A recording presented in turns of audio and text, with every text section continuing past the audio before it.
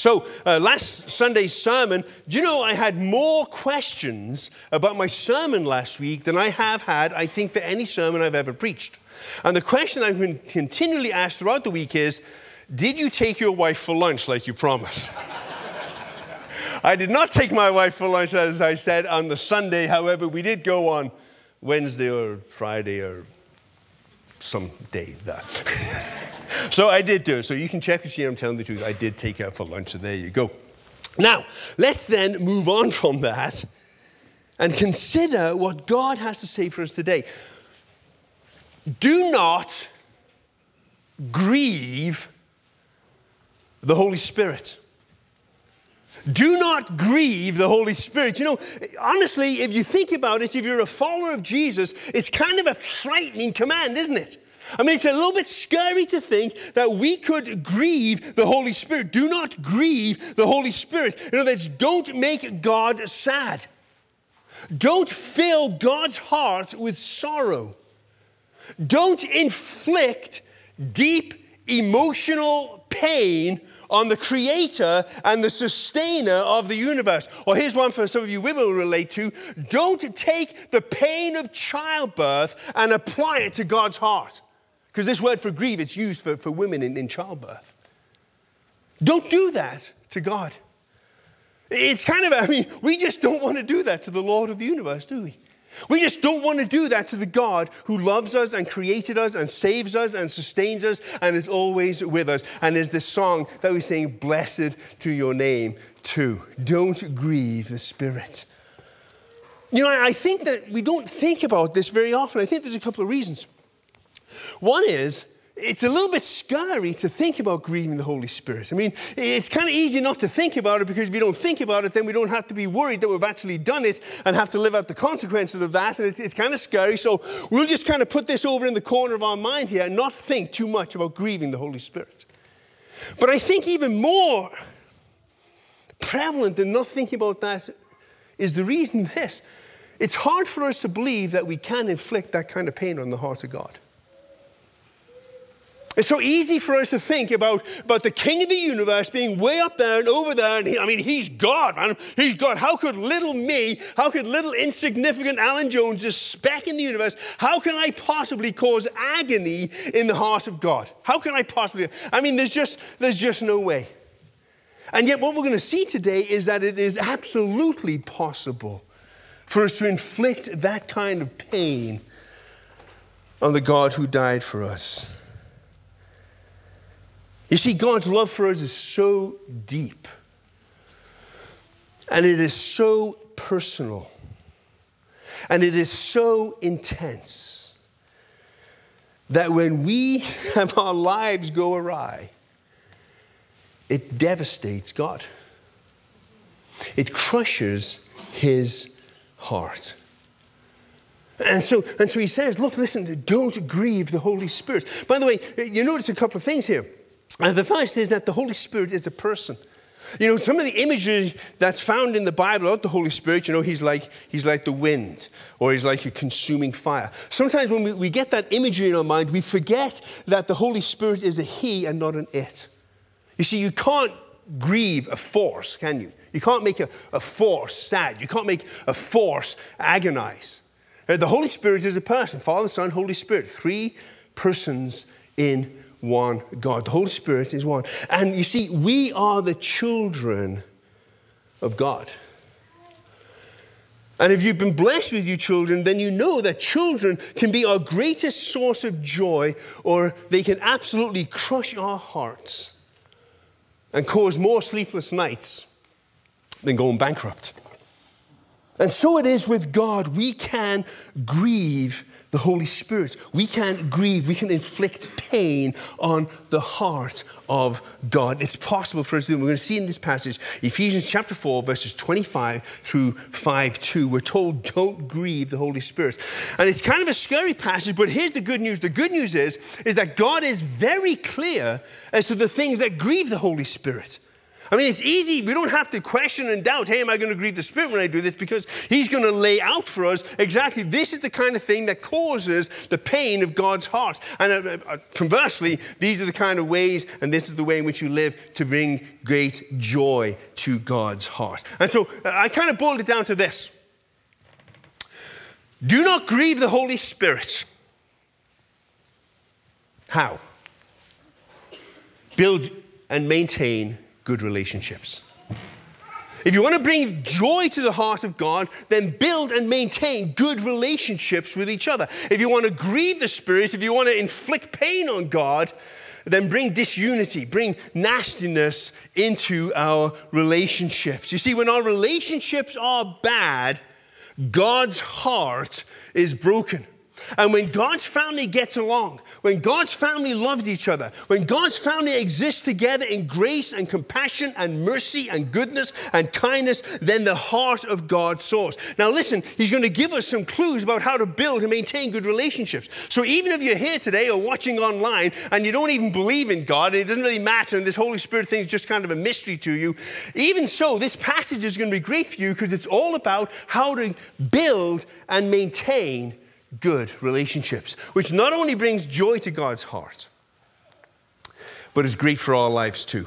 All right, let's read it. Here we go. Ephesians chapter 4, beginning with verse 25. Therefore, each of you must put off falsehood and speak truthfully to your neighbor, for we are members of one body.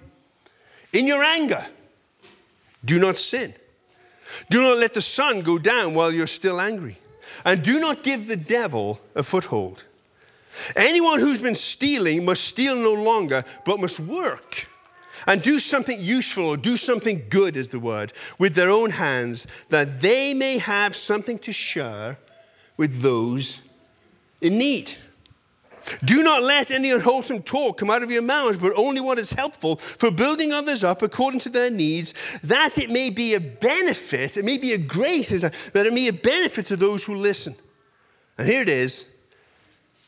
And don't grieve the Holy Spirit of God, with whom you were sealed, with whom you had a sign of ownership placed on your life. A promise of eternity placed on your life. Don't grieve the one that did that. You're sealed until the day of redemption. Get rid of all bitterness, rage, and anger, brawling and slander, along with every form of malice. Be kind and compassionate to one another, forgiving each other, just as Christ God forgave you. Follow God's example, therefore, as dearly loved children, and walk the way of love, just as Christ loved us and gave himself up for us as a fragrant offering and sacrifice to God. Now listen, to really get at the heart of what's going on in this passage, what God has got for us to tell us to say, we've got to remember the critically important context. And to be honest, when I first started studying this, I was about halfway through the study before I was reminded of the importance of context, which is kind of crazy. I mean, we know, right? You never take just a little chunk of the Bible by itself. You've got to put it in its context. But Gordon Fee actually reminded me of this. You remember Gordon Fee? I told you he's my hero when it comes to things of the Holy Spirit. And the best book that I've ever read on the Holy Spirit is called God's Empowering Presence. Anyway, as I was reading that on this whole thing about grieving the Spirit, this is what Fee had to say. It does not take much imagination to recognize that all of this, what we've just read, that all of this is directed specifically towards the concerns of verses 1 through 16, that they may, quote, maintain the unity of the Spirit. Because they are the one body of Christ by the one Spirit. The sins described here destroy relationships within the community of faith. Life in Christ means to live the life of God in the context of one another. Well, it does take some imagination because I completely missed it. But what he's saying is, listen, you can't take these verses we've just read about these specifics and forget about why he's got these in here. Because if you remember, it started in chapter 4, verse 1. It said, listen, I need you to live a life that's worthy of the calling that you've received. And then he goes on and he says, and the first thing you need to understand about living a life worthy of God's call on your life is that you live in unity as the church. And he gives that whole theological thing, one Lord, one faith, one baptism, and so on. It says, so the first context is, what I'm talking about here is maintaining the unity, the togetherness, the good relationships of people within the church. And then the second context is what we looked at last week, where we said, look, forget about keeping the rules of Christianity and instead be transformed by the power of the Holy Spirit. He said, give up the old way of living which reflected the idols of our life of power and wealth and sexuality and sensuality, and instead live like the new creation that you are. A God who bears, people rather who bear the image of the God whom you worship. So the context generally then is that, listen, as people, we're being reshaped by the Holy Spirit and we bear the image of God, and that means that we need to live in unity. It's really quite interesting, because if you look at verse 24, right before that, it talks about in verse 24 this whole thing about how we need to be created to be like God in righteousness. And in chapter 5, it says, be imitators of God as dearly loved children. In other words, it's sandwiched and saying, look, what I'm talking about here is I'm going to describe to you what God looks like. I'm going to describe to you how it is that you, in your personal life and in your relationships, are going to reflect who God is, so that people can know the God that we worship because they look at who you are. And then he gets into the specifics of building and maintaining good relationships. Now, it's interesting. As we go through here, you probably notice this. It follows the same pattern, each one of those keys to good relationships. Don't do this, but instead do this. And here's why. Did you notice that? Quit doing this or don't do that. Instead, as a follower of Jesus, live this way, relate this way, and here's why you need to do that. All right? So let's just kind of go through this here and look at some of these relational keys. The first one is don't lie, but be truthful. There are few things that can destroy a relationship like telling a lie, aren't there? And yet somehow it's so easy for us to kind of fudge the truth. I suppose a lot of us, we would never just out and out lie. But maybe we'll fudge it a little bit. Maybe we won't say the whole thing. Maybe we'll just kind of make it sound a little different than what it really is, because, it just seems easier. We can just kind of slide by here. If I can just sort of fudge the truth a little bit, mumble a little bit, kind of scratch my chin a little bit, then things are going to be easy. But the problem is, it never is it? Because 8 times out of 10, the lie gets found out sooner or later. And what does that do to our relationship? What it does to our relationship is if somebody lies to us, then we think, I can't trust that person. If they're lying to me about this, what else are they lying to me about? What have they lied to me about in the past, and how can I trust going forward how we're going to do? And not only that, but why is it that you don't respect me enough to think that I can handle the truth? Well, why do you think I'm that weak? Or why do you think our relationship is that fragile? Or you don't think I can handle the truth?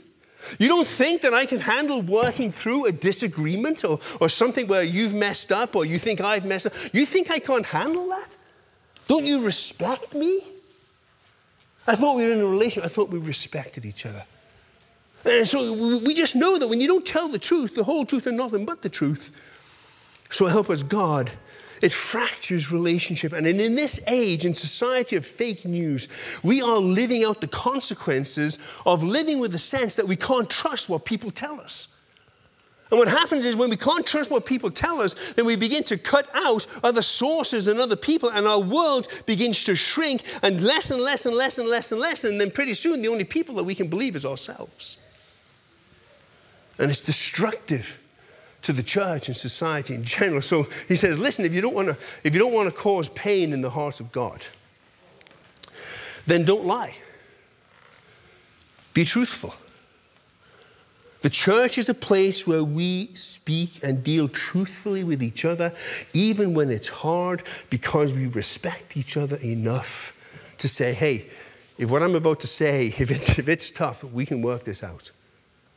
I trust you. You're mature enough. We love each other enough. We can get through this. Even though I've messed up, I got to confess this to you.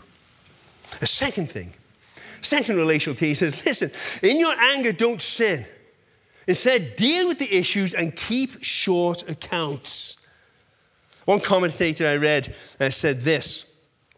Anger is sometimes justified and appropriate, but it's always dangerous. You see what he's saying? You're going to get angry. Bad things are going to happen.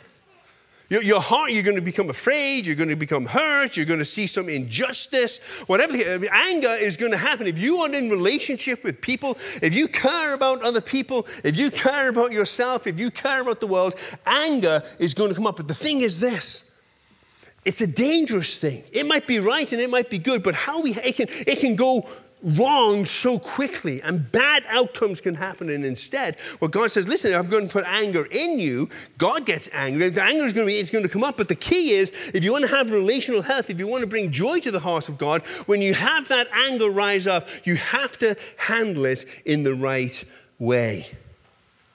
So how do we handle it in the right way? Well, first of all, we don't let it fester. You don't keep telling yourself a story over and over about how wrong you've been done to.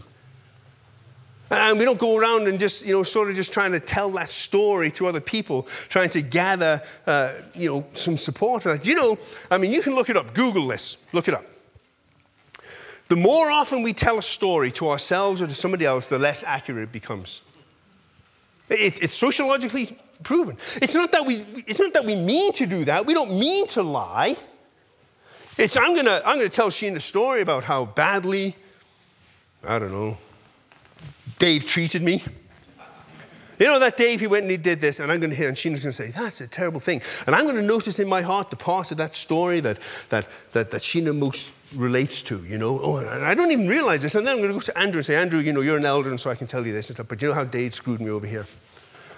And I'm going to emphasize the part that had the most response from Sheena. And pretty soon, the only thing I'm saying without context is when I go to Karen, chairman of the elders, and say, Karen, this is how this guy did to me. I only tell that with no context. I don't mean to do it, but all of a sudden, it didn't even look like, and so they, Karen, she comes to Dave and says, look, I'm chairman of the elders, and this is what you did to Alan here. And Dave's like, what?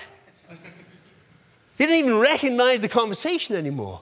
Because it doesn't look like the conversation anymore, because I've let it fester in my... Google it, I'm telling you. Memories become less accurate the more often you tell them. And so what God said is, listen, don't let the sun go down on your anger. When you've got something going on, if Dave ticks me off, I go that same day before we quit work together and I say, hey, buddy, I don't like that. That hurt me. That made me afraid. That ticked me off. I don't think that was just. I feel bad. Whatever the deal is. And then the story gets dealt with. It doesn't fester in me. I deal with the junk that's dealt with. So don't let it go, get it done with taking care of it. Don't let the devil have a foothold. And remember the context. The whole context is that of maintaining unity and not division. And what he's saying is that, listen, don't go around trying to garner support from other people. Just find cheerleaders for how right you are. Now listen, I understand. There are times that we need to work through stuff with people, right? That's why we have close friends. That's why we have spiritual leaders. And I understand this. But in your heart, and I know in my heart, when I'm just trying to get a cheerleader from my side or somebody that I'm going to go to and say, hey, Dave and I are having this trouble.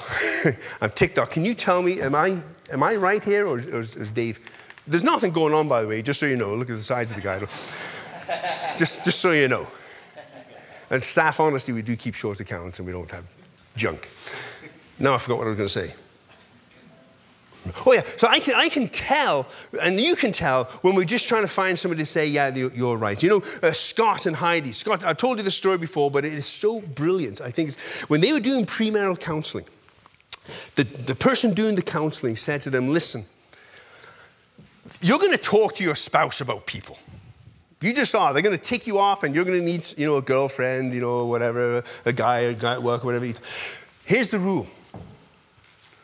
If you're going to talk to somebody about your spouse, your boyfriend, your friend, your whatever, that person has to know your spouse and love your spouse. Isn't that brilliant? Isn't that brilliant? Because if Sheena's talking to Beth about Alan, we've grazed our kiss together, we know each other, and Beth's going to say, I hope. Beth's going to say, yeah, but that was wrong, he shouldn't have done that. But don't forget, blah, blah, blah, blah, blah, right? And don't forget, Sheen, that the way you said that, you've learned before that he didn't respond that way well. So it's not that we don't find people to help us work through our junk. That's going to happen. But make sure it's an honest looking for somebody who loves that other person, who understands that other person, and is going to call me out and going to call you out when we're actually the one who's at fault. So don't bring division. Don't let the enemy get a foothold into tearing down that relationship and those relationships anymore. Number 3, don't steal, but do good things with your hands. Useful things, but the word is actually good, agathos, good. Do good things with your hands. Kind of a weird thing, isn't it, to say to Christians, because he's writing to Christians here, right? Hey, guys, don't steal. Those that used to steal, don't steal any longer. Instead, do good things with your hands. And so it's this whole thing about being absolutely honest and to do whatever we do, to do it to bless other people, right? That's what it says, so that you can care for other people. I mean, we all know that when we are treated well, when somebody does good for us, what a great feeling that is, right? Last week I whined to you about my little plumbing problem. Remember that? Nobody asked me about my plumbing problem. They just asked if I was going to take Gina for lunch. Anyway, so, I've got this thing. I'm freaking out about this thing because I'm useless at it, And so tried to get the plumber that, built the house, but he moved back to Newfoundland. It's too expensive to fly him over. Then I tried another company I outfit, but they only do industrial. So then I remembered, Mark and Janae got this plumber that they used. So I texted Mark, hey, Mark, who's this plumber that you've used? He said, it's Steve at SLB Enterprises. I've referred him to scores of people. And every single person has come back and said he's just done an outstanding job and less money than anybody else. He's just a great guy. I'm very suspicious. And so I said, okay, is this guy a journeyman? Because my dad was the journeyman. So just some guy that knows how to, solder a couple of pipes or crimp pipes. Mark said, I don't know. I just know he does a good job, Alan. So anyway, I texted the dude. I phoned him. And he said, oh, man, I'm really busy. I said, yeah, I know, but this is a feed problem. I have to cut my water. I hate to see a guy with that water. He said, I'll try and squeeze you in. Okay, I'll try and squeeze you in. Middle of the afternoon, he phones, hey, can I come over? Yeah, come on over. He comes on over. I said, this leak, it's in the thing. I think it's in my sink and my dishwasher or whatever. He comes and he looks and says, in his mind, that's wrong. So he goes, well, I've got water. Well, the dishwasher, not the dishwasher, washing machine's over. He goes over, he looks, he says, look at this, here's the problem. Anyway, he fixes it, he just has to tighten something up. I said, okay, how much do I owe you? He says, dude, I only had to tighten this. I took it apart to make sure it was working. I just had to tighten it. This thing would come loose. I'm not going to charge you just to tighten up something. I said, man, this is an hour. You had to drive over here. It took 15 minutes. I made you look at this other thing that I'm worried about. It's got to be at least $100 an hour. Surely you charge $100. No, he said, I'm not going to do that. You can just tell people. I told Sheena right away, you jump on whatever social media there is and you tell everybody, SLB Enterprises, they're the guy to get. Because it just is so good, right? When somebody does good for you and treats you even better than honesty, how good is that? How ready are you to sing the praises of people like that? And so when we do good, when there's not even a hint that we're trying to take an advantage of anybody or cut the angle or do whatever, when we just are upfront and we do good, man, we want to tell everybody, don't we? And that's what he's driving at. You want a good relationship. Man, don't do shady stuff. Don't do stuff that's even questionable. You go so far above and beyond that the preacher's got to tell his wife to get on social media and bring it up in his sermon because, man, this is good. It makes for good relationship. I'll give you his phone number if you want it later. Great guy. Neighbor of Herman's, right? That's how it all got started. Number 4. Don't say rotten things to or about people, but speak only words that are helpful to them. Don't say rotten things to or about people, but speak only words that are actually helpful to them, that actually build them up. The NIV said unwholesome speech. Really, that word means putrid. It means something that is rotten, like rotten fruit or rotten fish. And he's saying, don't say to people or about people words that stink. I just love what Clinton Arnold, New Testament scholar, says about it. He says, listen, what God wants us to do is develop a gag reflex to unhelpful speech. I love that. And I've been praying, Lord, if I'm about to say something about somebody that I've got a problem with, some politician I don't like, somebody did something, before these words come out, instead of, wouldn't that be good? is if we had built within us by the power of the Holy Spirit, if I'm going to say something that stinks, if I'm going to say something that's rotten, if I'm going to say something that doesn't help people, if I just, oh yeah, he's a great guy. And this is why he's great. I just love that. So he said, listen, if you want a good relationship, then don't say stinking things about people. If you want to grieve God's heart, if you want to shatter God's heart, then you say stinky things about people. You say rotten things. Instead, no, don't say that. Develop this gag reflex to any unhelpful speech. And instead, only speak those things that are good for building up. They may be words that are hard to say. He doesn't avoid conflict. I mean, God doesn't. And sometimes people have said hard things to me because they love me, and they've been some of the most helpful things that people have ever done. But I've known that they're telling me that because they love me. And so when it comes for me thinking about this, if I'm going to say something, I need to pause, and I'm going to say to myself, how is what I'm about to say going to be helpful for that person? How is the way in which I'm about to say this going to build that person up? How is it going to make their life better? How is it going to improve our relationship? Doesn't mean that I'm not going to say stuff that's tough to say. We already talked about that. But how am I going to do it, and why am I going to do it? So that if somebody asks me, why did you say that? I can say, here's why. And here's what my prayerful hope is, and how it builds this little person up. Number 5. We've got 2 more to go, 5 and 6. Number 5. Replace malice with compassion. Replace malice with compassion. It's so easy to react negatively when people hurt us. Some of the scholars, when they've got those verses there in verses 31 through 32, it says it's kind of like a building thing which ends in malice. You know what malice is? Malice is when you wish ill on somebody. Malice is when something bad happens to somebody that's done something bad to you, and we just kind of think, yeah, serves him right. That's malice. And God says, listen, when you've been hurt, do not hold malice against people. But instead, be compassionate and forgive. Try and get into why on earth would this happen? What's going on in their life that they would do this to me?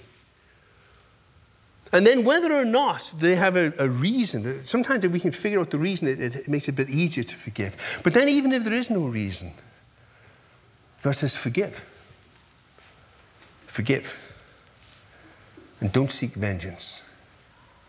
Don't let your heart become filled with malice.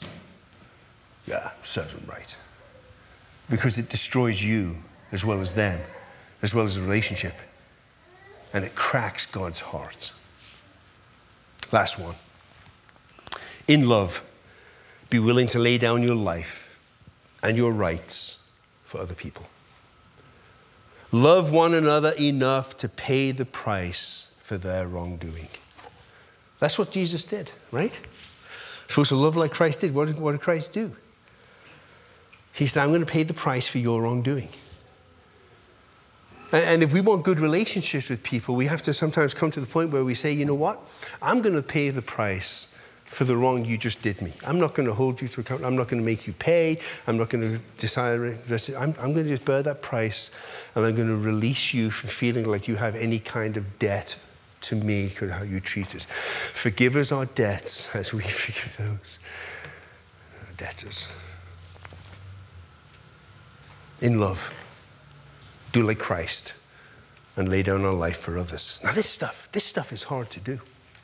And so that's why in each time, God gives us the motivation. And there's 2 or 3 motivations. Did you pick up on the first motivation? Is that it's care for other people. If we're going to be created in the image of God, we need to care for other people. And did you notice how with each of those, don't do this, don't do that, and here's why. And the here's why, in the vast majority of those cases, had to do with what's best for the other person. So that's the first motivation, is that as people who bear the image of God, God does what is best for other people. Us, me, you. And so that's my first motivation. Second motivation is where we started off. Don't grieve the Spirit. Don't grieve the Spirit.